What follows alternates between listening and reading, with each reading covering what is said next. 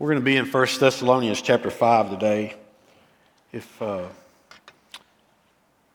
you will, I would ask you just to pray for me today. It's a bit of a challenge for me today to be here to do this, but I'm excited at the same time, I guess, in preparation for a message.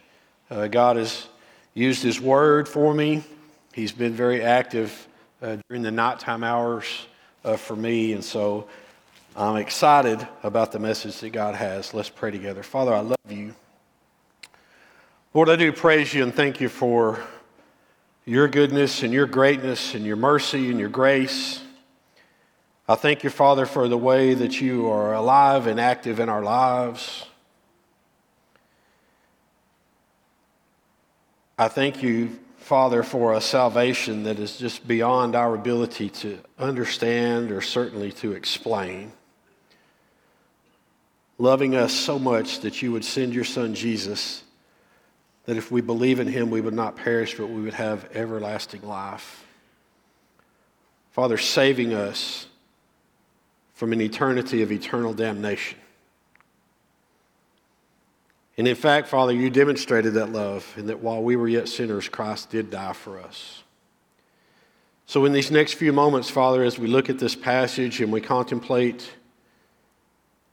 your great love for us, I pray, Father, that each of us would look at this passage with fresh eyes.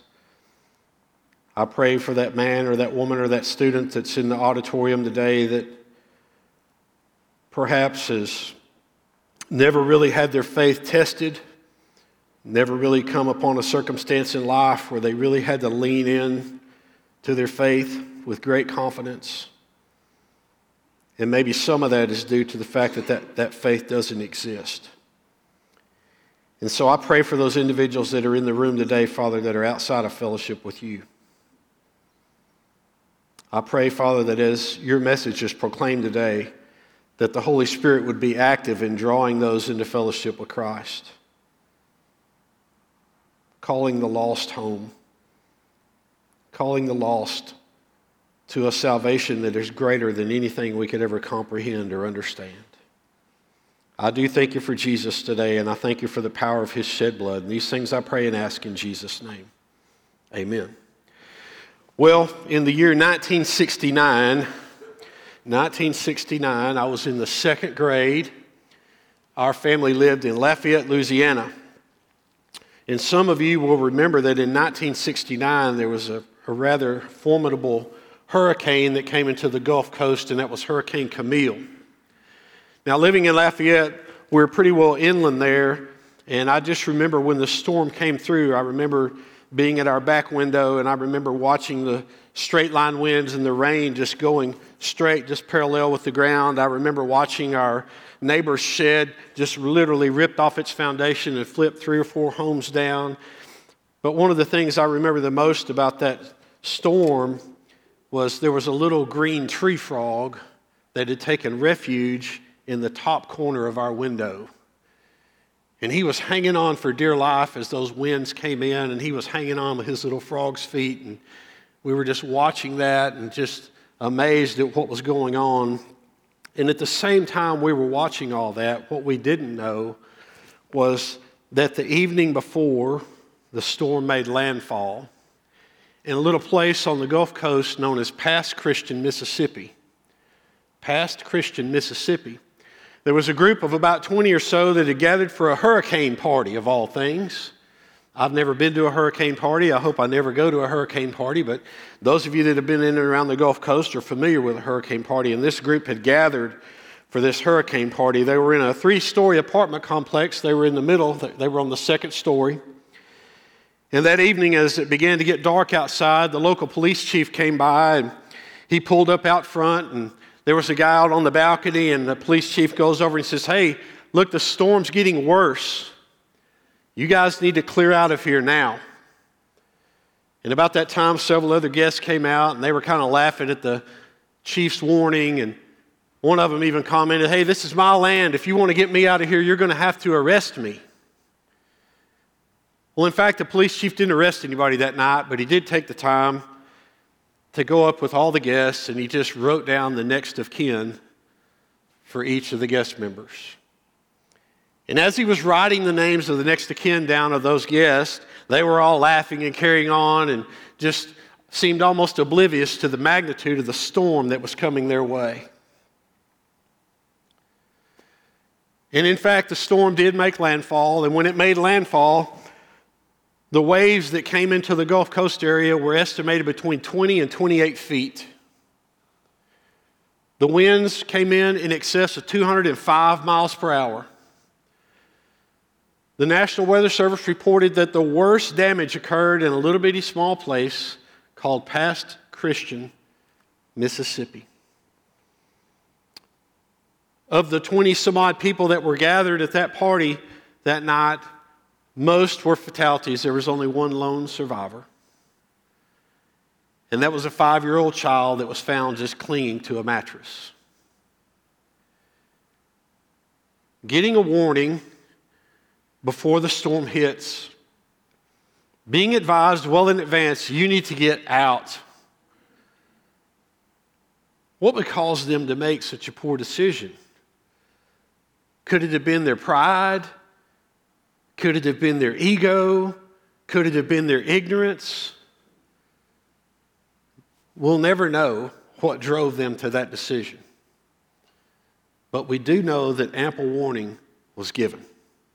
And in 1 Thessalonians chapter 5, Paul is going to communicate to us several things that many of you you're going to say, well, I'm aware of that already, but I just want you to know in verses 1 through 11, he's going to give us a declaration, he's going to give us an explanation, and he's going to give us a foundation. He's going to give us a declaration, he's going to give us an explanation, and he's going to give us a foundation. So let's first look at the declaration that he gives in 1 Thessalonians chapter 5, and I'm going to begin reading in verse number 1. This is what the Bible says. Now, as to the periods of times, brothers and sisters, you have no need of anything to be written to you. Verse number 2, for you yourselves know full well that the day of the Lord is coming just like a thief in the night. Verse number 3, while they were saying peace and safety, then sudden destruction will come upon them like labor pains upon a pregnant woman, and they will not escape. Verse number 4, the Bible says this, but you, brothers and sisters, are not in darkness, so that the day would not overtake you like a thief. Verse number 5, for you are all sons of light and sons of day, and we are not of the night nor of darkness.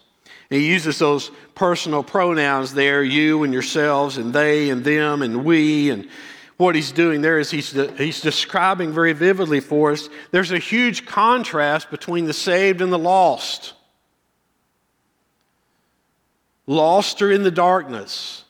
Saved are in the light. Saved are sons of the day. And he's talking to these believers at the church at Thessalonica, and he's reminding them, you guys are sons of the day. Now, I want you to know that church was not like Oakland Heights Baptist Church, where one of our biggest concerns is whether or not it's too hot in the balcony. This is a church that was under extreme pressure. This is a church that was under extreme persecution. They were fighting the good fight. And Paul was writing them to let them know, hey, stand your ground. You guys, you're children of light. You're sons of the day. Stay focused. Be diligent.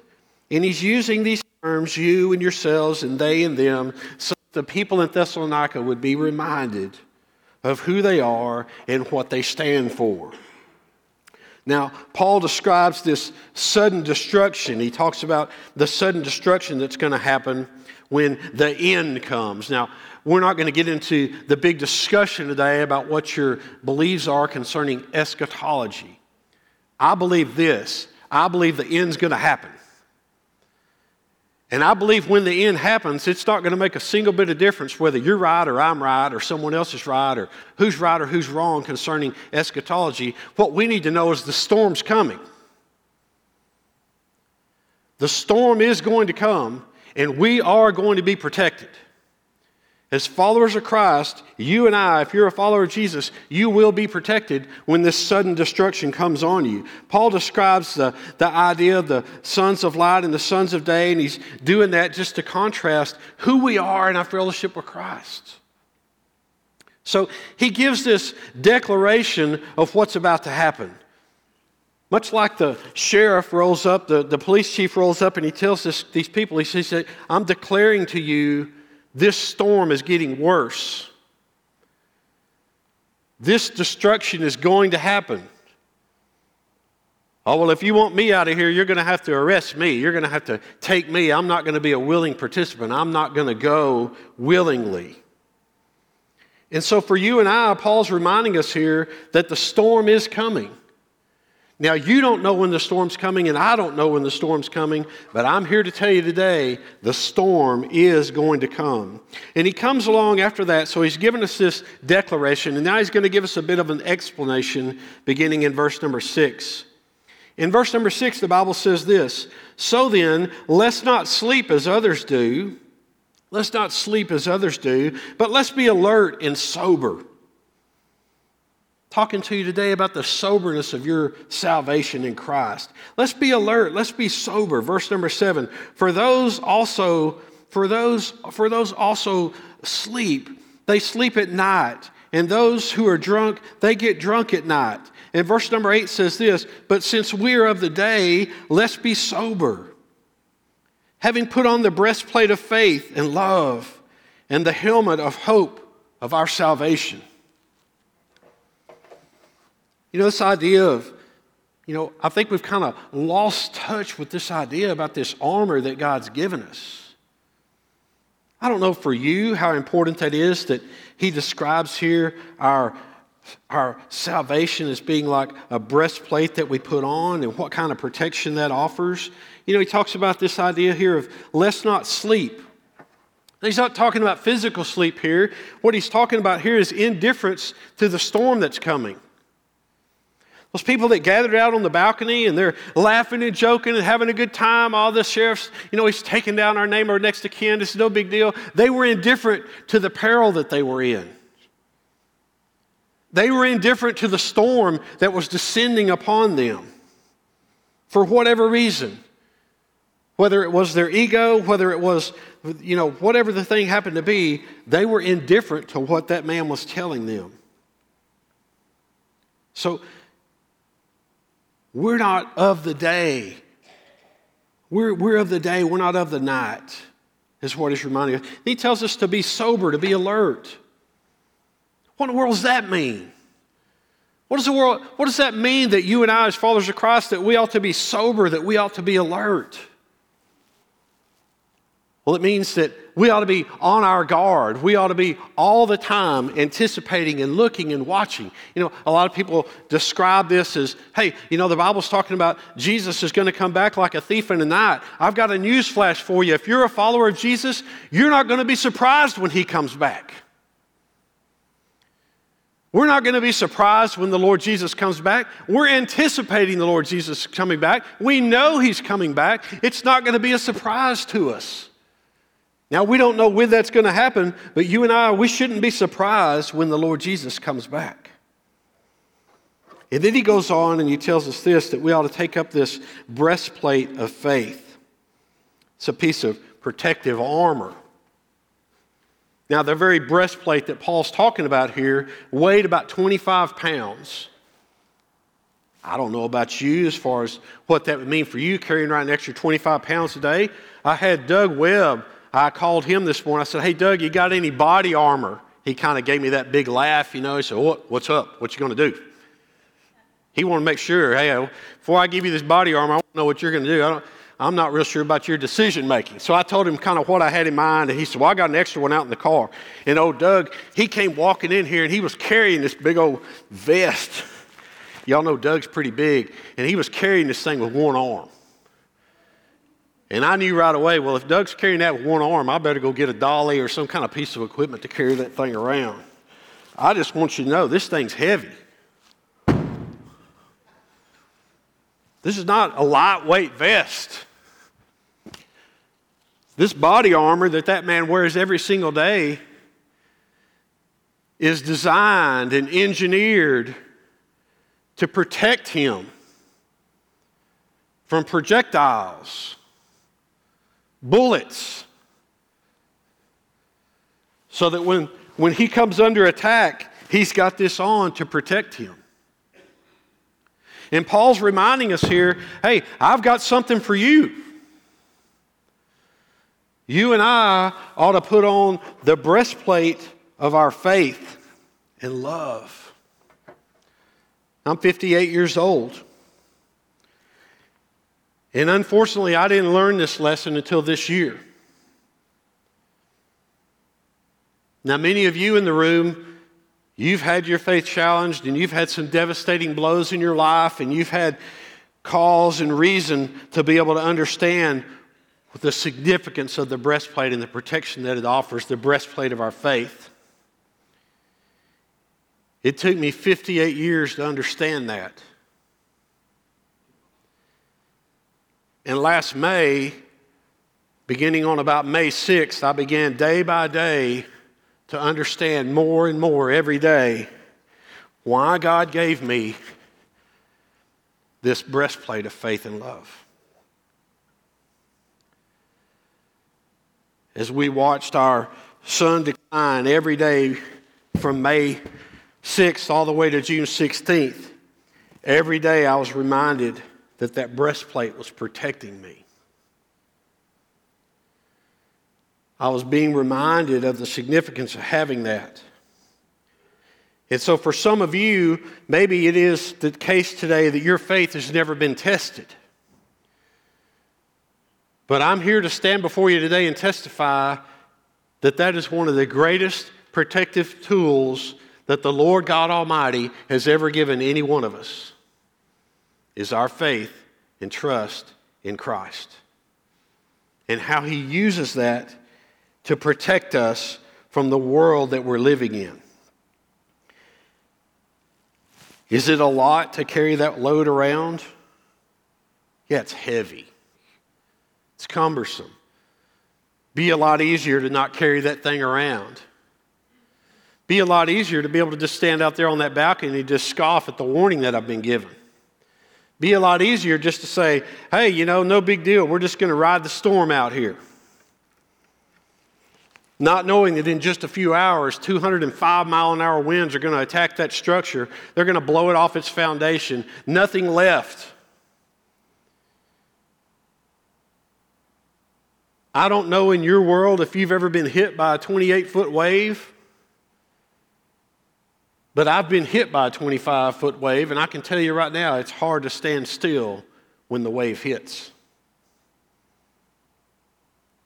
But I can tell you this, that God does in fact protect us, that His protection is real.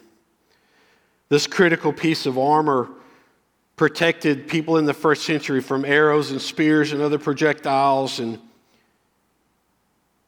although it's a metaphor for the protection that God gives us, I just want you to know that the storms of life are real. How do you see your faith this morning as being your breastplate? How do you see your faith this morning as being a tool that God has given you to protect your life from the projectiles that life throws at it, from the arrows that you're going to experience? You and I are warriors. Some of you may not feel like warriors, and some of you may say, I don't really feel like I'm in a war. But I'm here to tell you today, you and I are warriors. And the sooner we gravitate to a warrior mentality, the better off we're going to be. Warriors. If you're old school, you could sing, I'm in the Lord's army. I won't sing that for you today about marching in the infantry and fly over the artillery and all that stuff. But would you agree with me this morning that there's an element of truth to that song? Would you believe me today if I told you that a person without this protection will not be able to withstand the battles of this life? You all know friends, as I know friends, that have gone through tremendous battles in their life, and they had no faith. They weren't anywhere near proximity to this breastplate that God was offering as protection. A person without that cannot withstand. Listen to what Ephesians 6 and verse 13 says, referencing the full armor of God. Therefore, take up the full armor of God so that you will be able to resist on the evil day. And having done this, everything, you'll be able to stand firm. James 4 and verse 7, the Bible says this, submit yourselves to God, but resist evil. Resist the devil, and he will flee from you. 1 Peter 5 verses 8 and 9, the Bible puts it this way, be sober of spirit, be on alert. Your adversary, the devil, prowls around like a roaring lion, seeking someone to devour. So resist him, firm in your faith, this breastplate of your faith, knowing that the same experiences and suffering are being accomplished by your brothers and sisters who are in the world. 2 Corinthians chapter 10, verses 4 and 5, Paul puts it this way, be of sober spirit, be on alert. Your adversary, the devil, prowls around like a roaring lion. He's seeking who he can devour. 2 Thessalonians 3 and verse number 3, the Bible says this, but the Lord is faithful, and he will strengthen and protect you from the evil one. And then he talks about this helmet that we have here, and it's the helmet of the hope of our salvation. We've got the breastplate of our faith, and then we've got this helmet that we're to wear that is the hope of our salvation. Now that's an interesting thought. I've talked to a lot of people about their salvation in Christ in my lifetime. I've sat and I've visited with individuals. I've talked to groups about what it means to be saved and tell me about your salvation. You know, there's a lot of misunderstanding about salvation. There's a lot of people that don't even understand their own salvation. But it's interesting that he puts it in this context for us today, that this helmet that we're going to put on is the very hope of our salvation.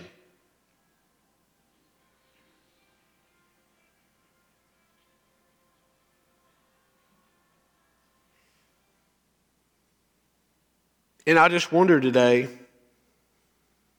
do you have that helmet? You know, let's be honest, it's real easy to have that helmet when there's really nothing going on, nothing to report. There's no storm out in the Gulf of Mexico that's about to blow your building off its foundation. The hope of our salvation. Listen to what the Bible says in Luke 19, verse number 10.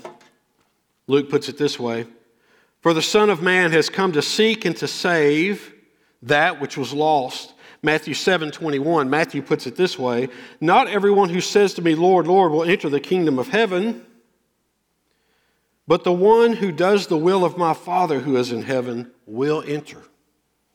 1 John 5, verse number 12, John puts it this way, the one who has the Son has the life. The one who does not have the Son of God does not have the life. 1 Timothy 6 and verse number 12, it's put this way for us. Fight the good fight of faith. Take hold of the eternal life to which you were called and for which you made good confession in the presence of many witnesses. Now, Paul's given us this declaration, and then he's given us a bit of an explanation. And I want to spend a few minutes today talking to you about the foundation. Because this is the area where I see the most confusion with individuals trying to explain to me their personal salvation in Christ. They don't have a foundation. And whether it's their fault or the church's fault, I'm not really interested in whose fault it is. I'm more concerned that you and I, as followers of Christ, understand that when we're speaking to someone about salvation in Christ, when we're speaking about the magnitude of the breastplate being our faith and our helmet that we put on being the hope of our salvation, that we be able to speak with some degree of certainty about what that means. And I'm telling you, there seems to be a lot of confusion So let's see what Paul says here relative to the foundation, beginning in verse number 9. For God has not destined us for wrath, but for obtaining salvation through our Lord Jesus Christ. Now, I could just stop right there because that's pretty clear. God has not destined us for wrath, but for obtaining salvation through the Lord Jesus Christ. Verse number 10, he says this, who died for us so that whether we were awake or whether we were asleep, we will be together with him. Verse number 11, therefore, encourage one another and build one another up, just as you also are doing. The hope of eternal life with Jesus.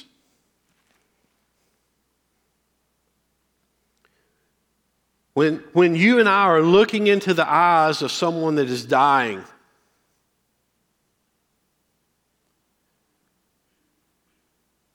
we're not worried about the temperature. We're not worried about clothes. We're not worried about anything else that's going on around us. We're looking into the eyes of someone that's dying.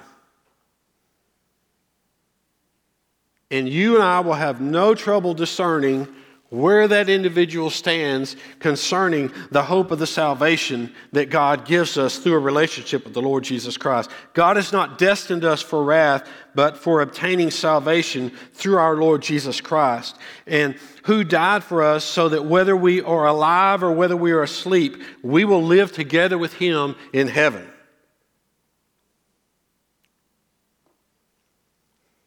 So this hope of eternal life in Christ, if I was going to lay for you a foundation, understand this. Our faith is in Jesus and Jesus alone. If you're sitting here today and you have any level of faith whatsoever in church, can I just caution you and let you know that it is only through our faith in Christ that you and I will live together with him in heaven. That's it. So if someone asks you today during lunchtime, if someone says, hey, what do you believe it takes for a person to get to heaven? You ought to be able to say with some degree of confidence, if you're a follower of Jesus, you ought to be able to say, Jesus.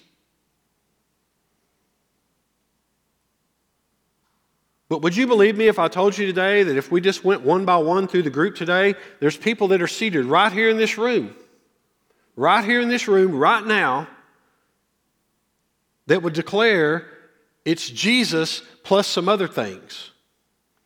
It's Jesus plus I need to tithe. It's Jesus plus I need to go to small group. It's Jesus plus I need to carry my Bible. It's Jesus plus I need to be a good person. It's Jesus plus I need to leave others. It's Jesus plus I need to obey the 10 Commandments. It's Jesus plus nothing. It's Jesus and that's it. Not because I said it was true, but because that's what the Bible said. John said it best. He who has the Son has the life. He who does not have the Son does not have the life. Simple, very clear, easy for us to understand. I want to read this text out of Ephesians for you just briefly again. Finally, be strong in the Lord and in the strength of his might. Put on the full armor of God so that you will be able to stand firm against the schemes of the devil. Verse number 12. For our struggle is not against the flesh and the blood, but it's against the rulers, it's against the powers, and it's against the world forces of this darkness. There's that word darkness again. Against the spiritual forces and the wickedness in heavenly places. In verse number 13 he says this, therefore take up the full armor of God so that you will be able to resist the devil, so that you will be able to resist the evil day, and having done everything, to stand firm. Verse number 14 he says this, stand firm therefore, having belted around your waist this belt of truth. And having put on the breastplate of righteousness, in verse number 15, and having shod your feet with the preparation of the gospel of peace, in verse number 16, in addition to all, taking up the shield of faith, with which you will be able to extinguish the fiery arrows, verse number 17, and take up the helmet of salvation and the sword of the Spirit, which is the Word of God. And then maybe the best instruction of all, verse number 18, with every prayer and request, pray at all times in the Spirit with this view, and be alert with all perseverance and every request for all the saints.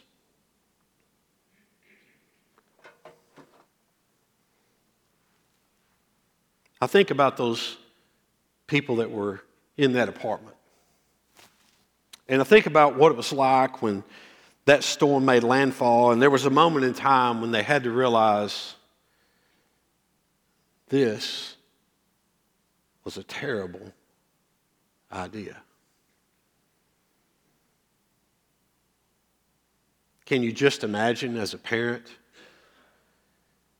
having put your 5-year-old son in peril because of a poor decision that you made as the roof was being ripped off the structure, as the structure was being dismantled, as the rain was coming in at a 205-mile-an-hour wind, and the raindrops are like bullets that are hitting against your skin, as the windows are crashing out, as the foundation begins to crumble, as the building is being destroyed?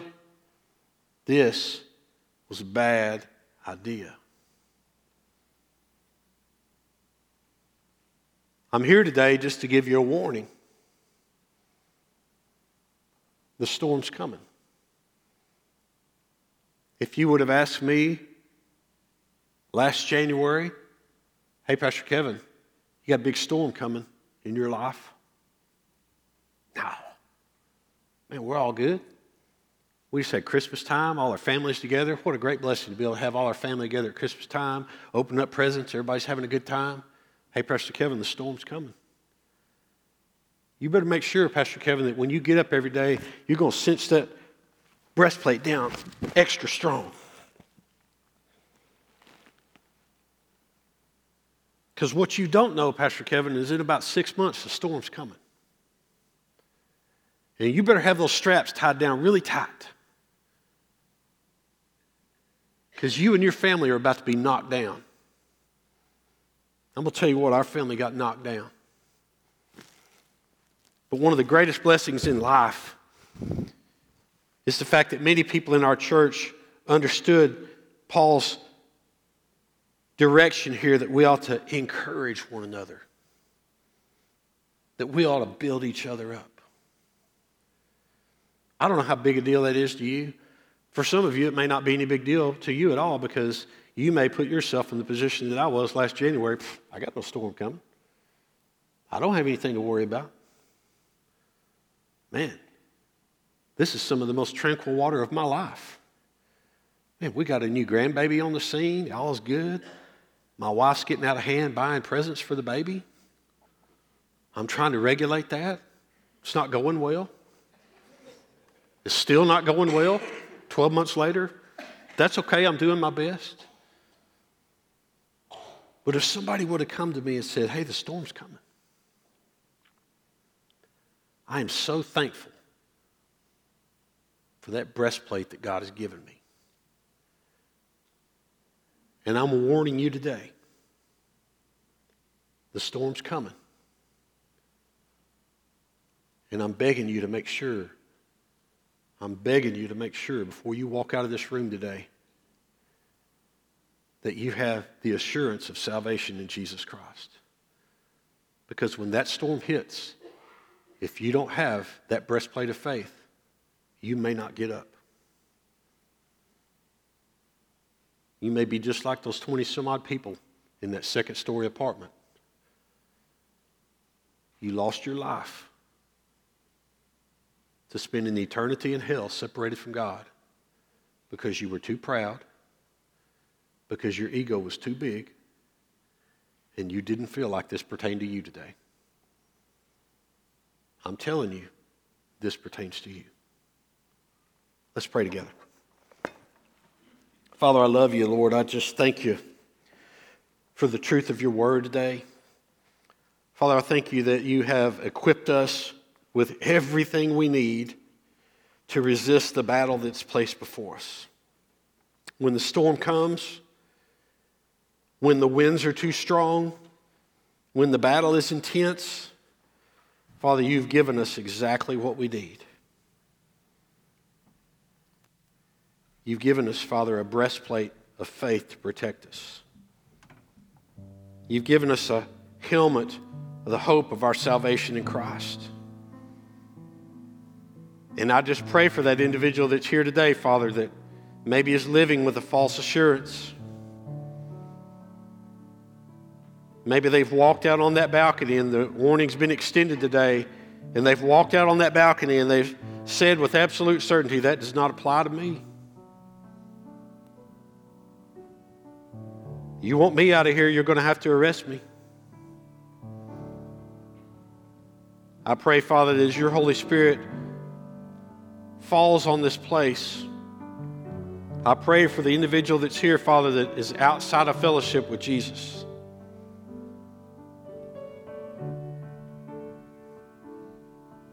Come unto me, all ye that are weary and you're heavy laden, I'll give you rest. My sheep hear my name, I know them, and they follow me. I am the resurrection and the life. He who believes in me will live, even if he dies. And we're all going to face that reality at some point. The storm's coming.